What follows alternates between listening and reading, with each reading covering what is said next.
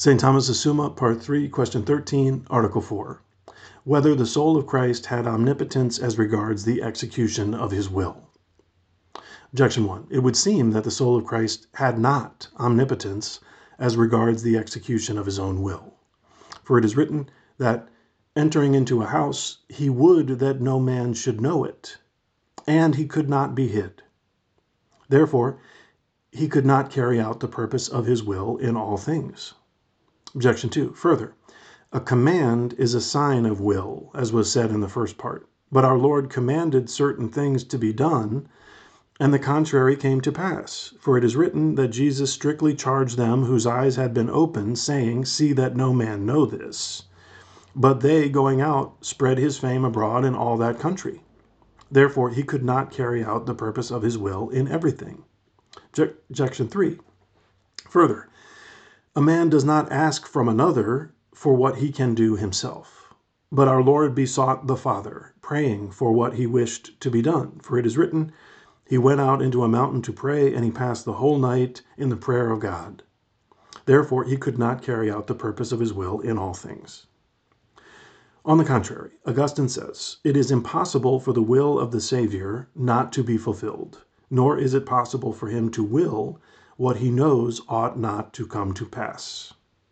I answer that Christ's soul willed things in two ways. First, what was to be brought about by himself, and it must be said that he was capable of whatever he willed thus, since it would not befit his wisdom if he willed to do anything of himself that was not subject to his will.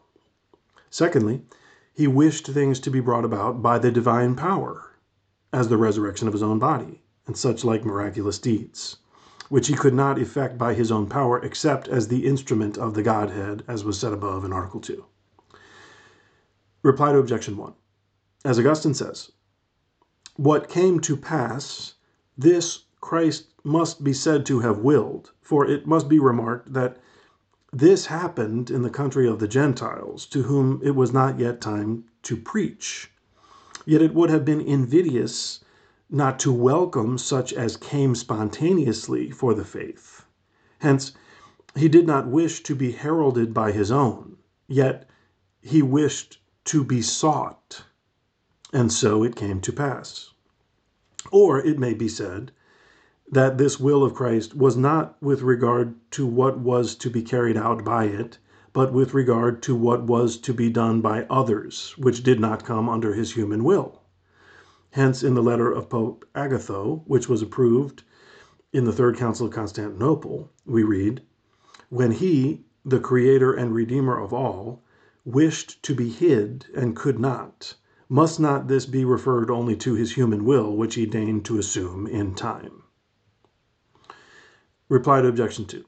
As Gregory says, by the fact that our Lord charged his mighty works to be kept secret, he gave an example to his servants coming after him, that they should wish their miracles to be hidden, and yet that others may profit by their example, they are made public against their will. And thus, this command signified his will to fly from human glory, according to John 8:50, I seek not my own glory. Yet he wished absolutely, and especially by his divine will, that the miracle wrought should be published for the good of others. Reply to Objection 3.